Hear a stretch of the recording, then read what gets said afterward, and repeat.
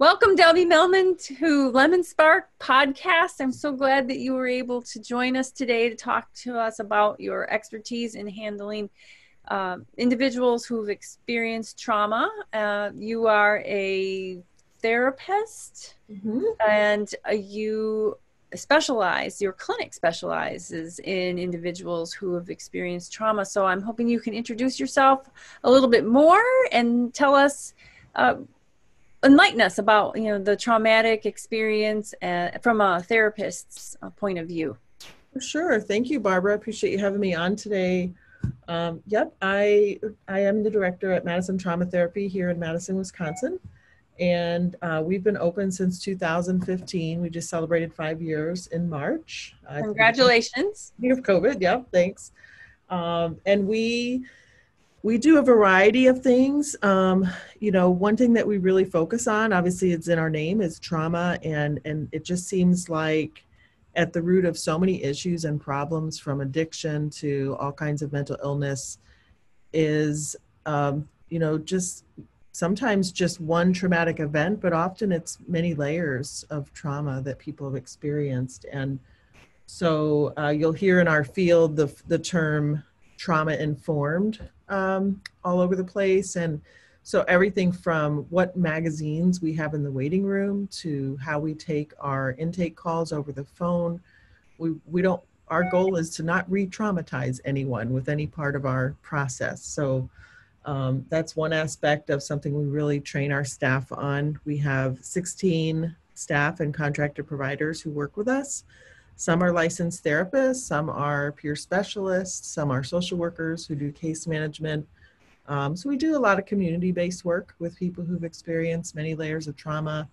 And through some county programming that we contract with, we just surround people with support as much or as little as they want. We don't impose anything on people that they don't want or need, but we just make that support available and try to see things through that trauma lens.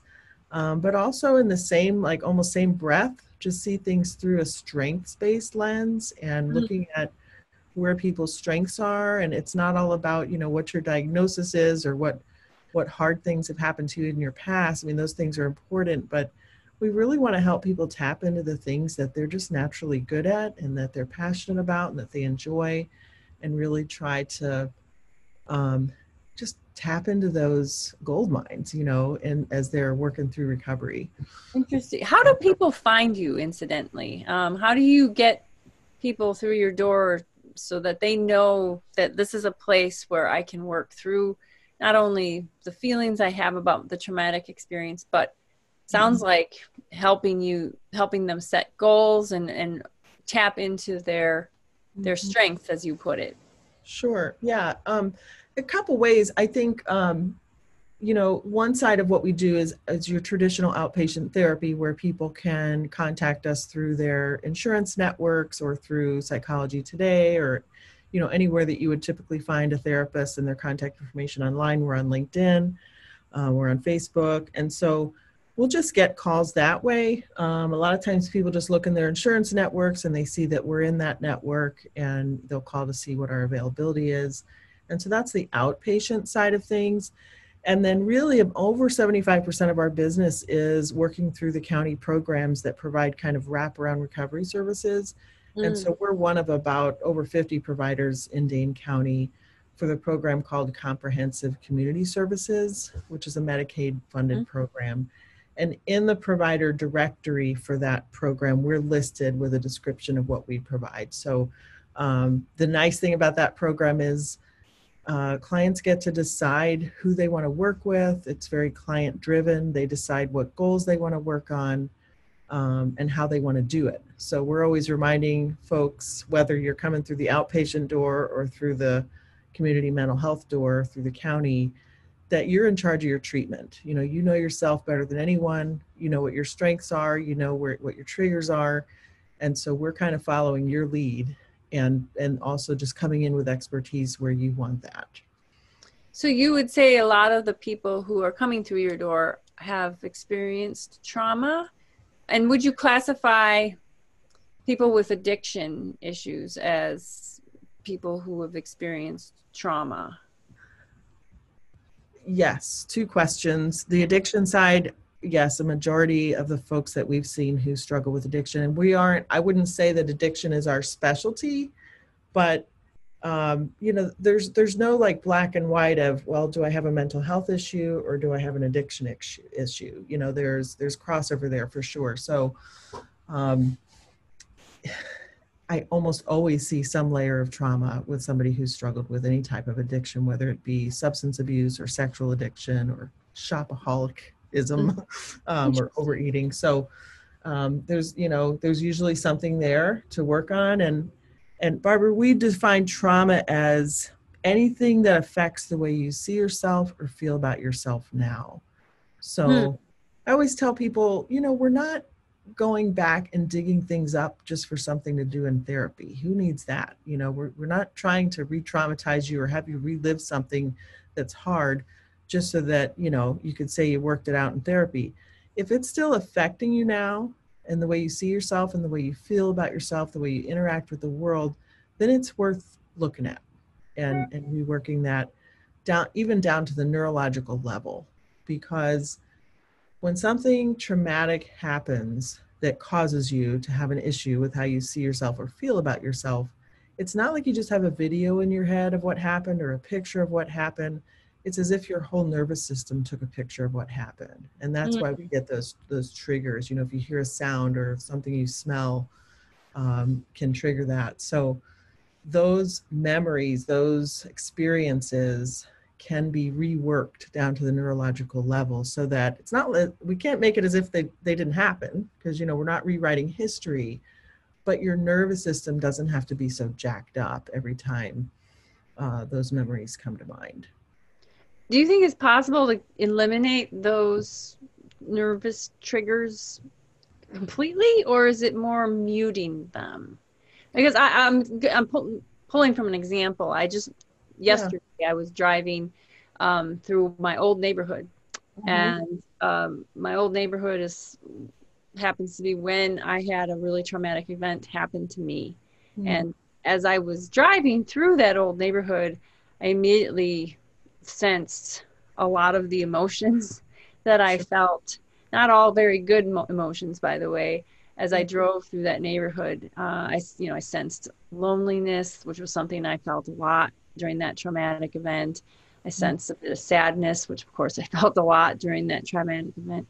Mhm. And I'd like to think that me personally, I'm over that traumatic event. I'm moved beyond it. I'm a better person. I've kind of seen it through a more productive Mhm. lens. But those feelings are still obviously there because they surfaced as soon as I started driving and seeing some of the old houses and sidewalks that I used to go past all the time on the many walks that I would take while I was trying to grapple with what happened. Mhm. It's a really good question, Barbara. You know, I think the goal is, so we look at SUDs, subjective units of distress. So if I'm talking with someone, like say if you and I were talking about driving through your neighborhood, so okay, you come into therapy and you're kind of worked up about this. Like I didn't realize this was still a thing. So I'd ask, well, where do you feel in your body, when you think about it? And if you, and I don't want to bring all that up for you right now, so we won't like go there, but like let's just say you said, well, it's my stomach. My stomach gets real tight when I think about it. And I'd say, okay, so from 0 to 10, like how activated are you? 10 is like through the roof, and 0 is like, yeah, it happened, but it's just not even bothering me. So our goal is 0. Why not? Let's shoot for 0. And have I seen people get to 0 and stay there? Absolutely. For some people, if I can get it from an 8, if they can get it from an 8 to a 2, that's movement, that's improvement. So Mhm. I think there are some things that are just sad. Mhm. I lost my mom last summer, and her dresser is, I inherited this antique hand painted dresser that's right in my foyer at our house. And I've got all her pictures on there, and it brings me such comfort just to have that because I know it meant a lot to her. But there are times when I walk by that and it's only been a year, so it's sad for me. I miss her, and I'd maybe worry about myself a little bit if I'd already moved on, a Yes. year later. Hmm. 10 years from now, it might not be as hard. Hmm. So anyway, I don't know if that answers your question, but yeah, I think it's possible to get to a zero. Let's shoot for that. Okay.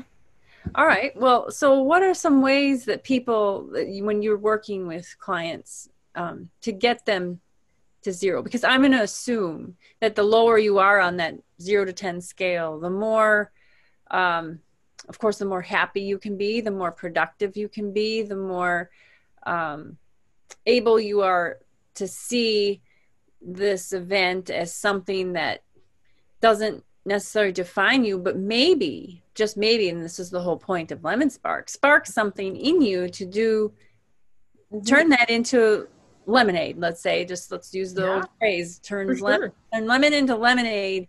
Hmm. How do you work through that to get someone to move down that scale? And is it, how frequent are people able to?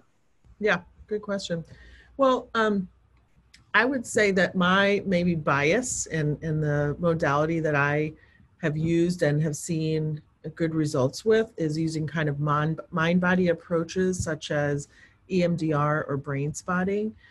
And so, just for simplicity's sake, I'll do a brief explanation of brain spotting just to give you and your listeners an idea of what that is.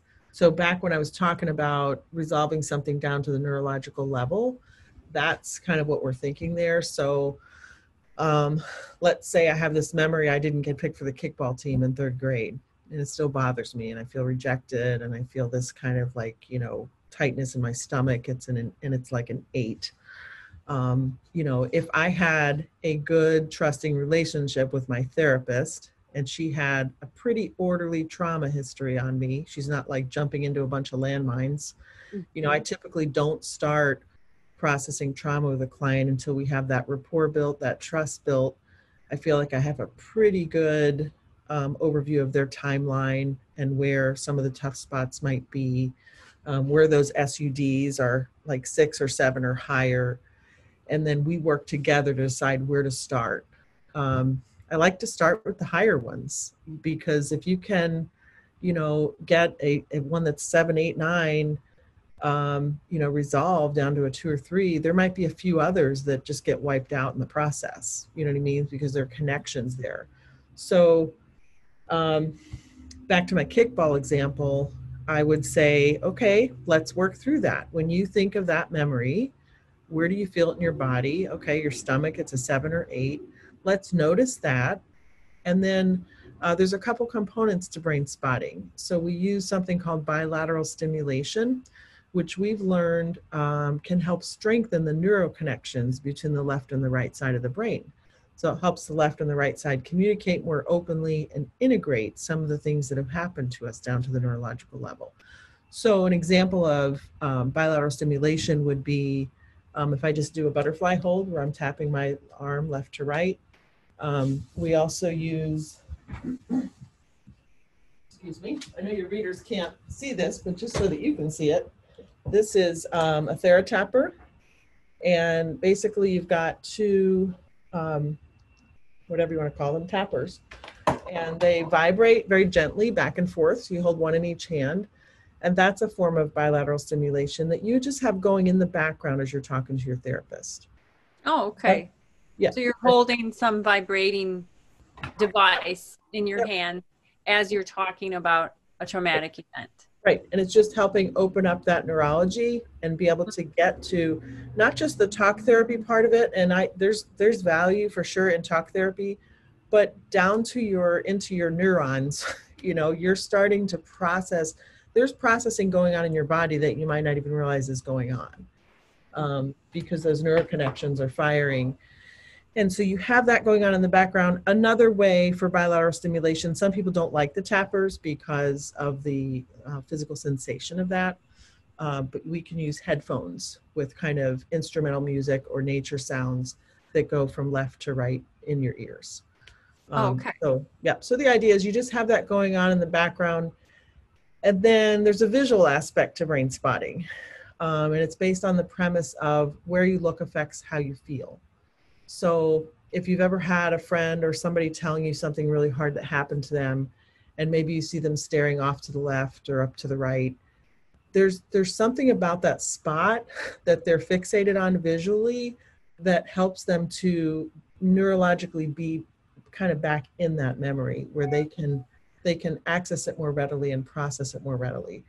So we'll use something like a pointer for people that have a hard time accessing that. I'll go across their field of vision and we'll notice where those SUDs spike, and we'll find a spot to settle on. And some people, it's so specific, Barbara, where they'll say, no, move it up to the right or over to the left. Nope, right there. Right there is where I can remember this the best. Interesting. And so that's going on while the bilateral stimulation is going on. And then sometimes the beauty of brain spotting, any EMDR for that matter, is you can process your trauma while talking as little or as much as you like. Your therapist does not have to know every last detail for you to heal. So some people would rather that be between themselves and God, or between themselves and their memories. And I've had several clients who literally just, I'm typically checking in with people every minute or so. How are you doing? What are you noticing? Making sure they know that I'm attuned to them, that we're kind of in this together. They're not all by themselves processing this. And I had one lady who just said, I'm kind of in a process here. If you could just not interrupt me until I say I'm ready. I said, okay, that's fine. So we sat there for a good 20, 25 minutes. And she took her headphones off. She said, put the pointer away. And she took a deep breath and she said, it wasn't my fault. I'm like, oh, well, do you care to share what wasn't your fault? No, I really would rather not. It just wasn't my fault. And so we looked at that. Okay, she was at a 9 when we started. Where are you now? I'm at like a 1 or a 2. And then there's something, back to your lemon spark. Mm-hmm. There's actually a phrase in brain spotting called, let's squeeze the lemon. So if you're at a 1 or a 2, what's between a 0 and a 2 for you? Mm-hmm. And where can we, I know it's a different aspect of lemon spark, but what can we do to get you down to a 0? And she could identify this one piece that was still bugging her. And we did a little more processing. She got it down to a 0. I saw her a few more times, and it just wasn't an issue after that. She said, I can't even call up the feeling that I had. Oh, wow. The memory's still there. I know that it happened. It kind of sucks that it happened, but it's just not defining me, and it wasn't my fault. So, and that was the thing that was, I think, eating at her. Interesting. Some part of it that felt like it was her fault. So I know that's a lot, and especially if it's your first time hearing about a modality like brain spotting, but there's a website called brainspotting.pro. Pro? P-R-O? Yep. Mm-hmm. Okay. Where you can watch some videos. David Grand is the kind of developer of brain spotting. It probably started a little before him, but he fine-tuned it and kind of put it into a practice that's being researched now. And so there's some good videos on there where he does a much better job explaining it than I did. But that's just an overview of one of the ways that we help folks who clearly have trauma that is really impacting the way they see themselves and feel about themselves now. So it sounds like brain spotting is a method to get someone to have a better sense of self. Yeah. Would you say? And sure. and so it reduces the trauma. So because you've defined trauma as something that impacts your sense of self, and most likely in an adverse way. For someone who is successful in getting to a lower number on your scale of 0 to 10 and have a better sense of self, do you find that is in and of itself sufficient for them to move on? Or are there people who maybe they get to that lower number and they have a good sense of self, but they feel like they still want to find some meaning in what happened to them?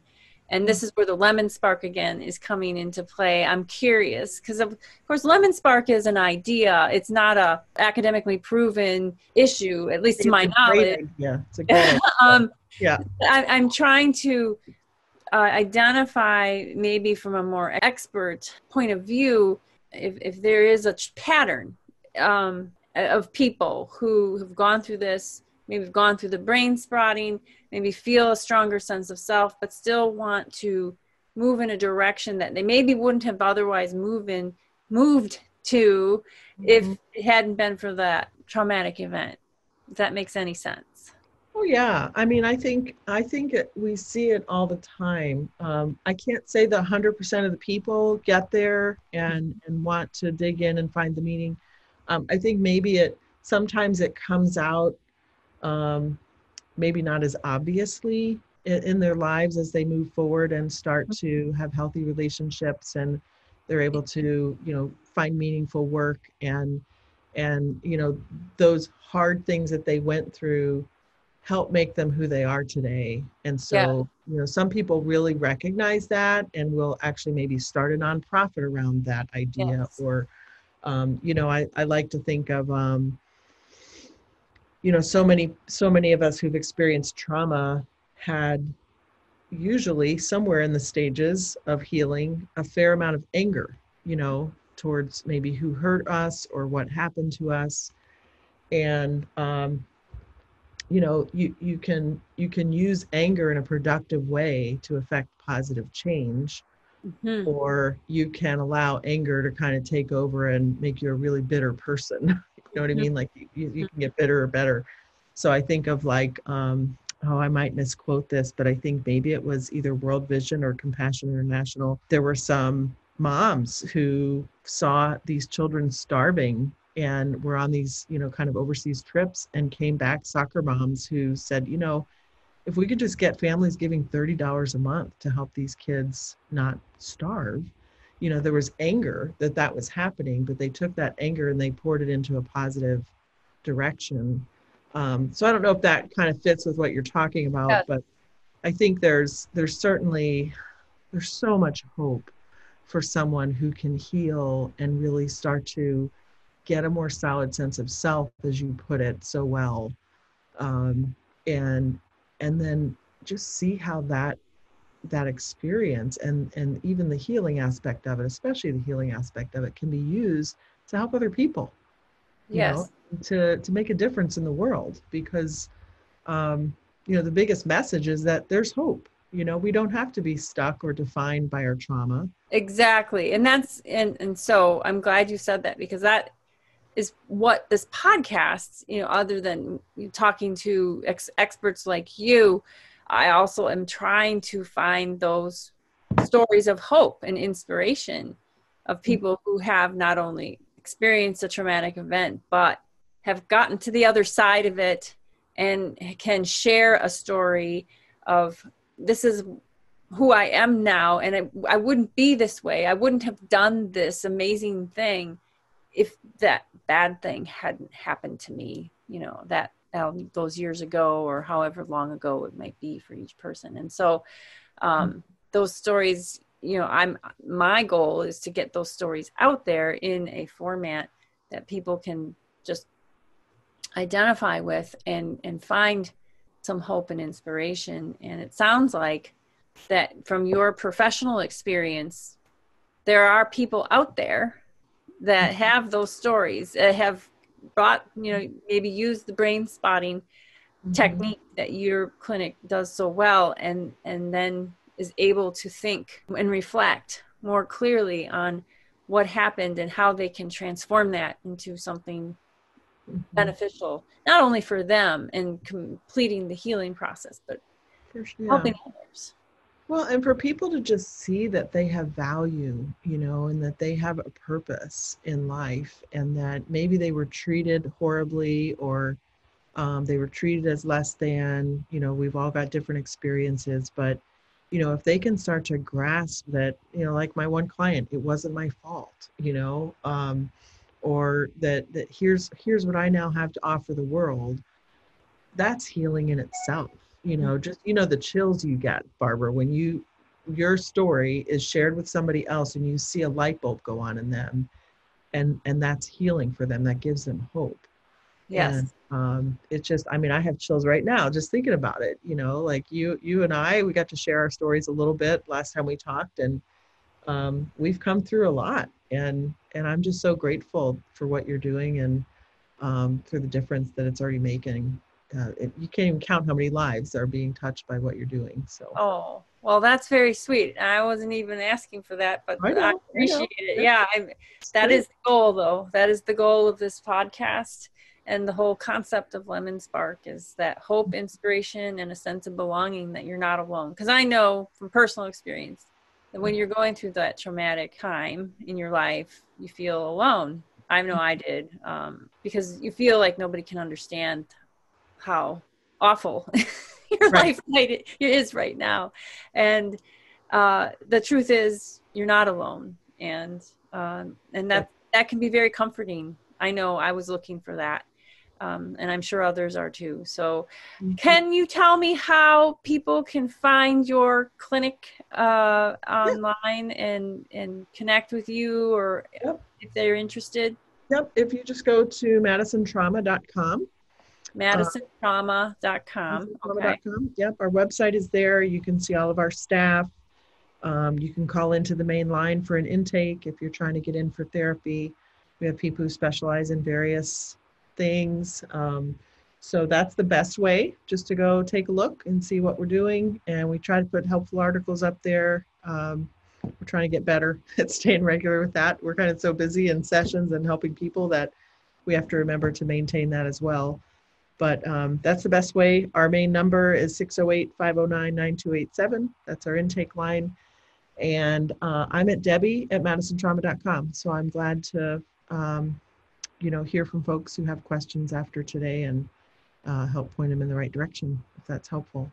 It is. So Debbie at MadisonTrauma.com. Yep. Just DEBBIE. So Debbie Millman, thank you so much for Yep. joining us today. And I can't thank you enough for all the insight you've given me, and I'm sure others who are listening. So Well, thanks, Barbara. And I hope we get to meet in person sometime after all this craziness settles down. Okay. Oh, me too. Me too. Right. Take Have care. a great day. You too. Bye.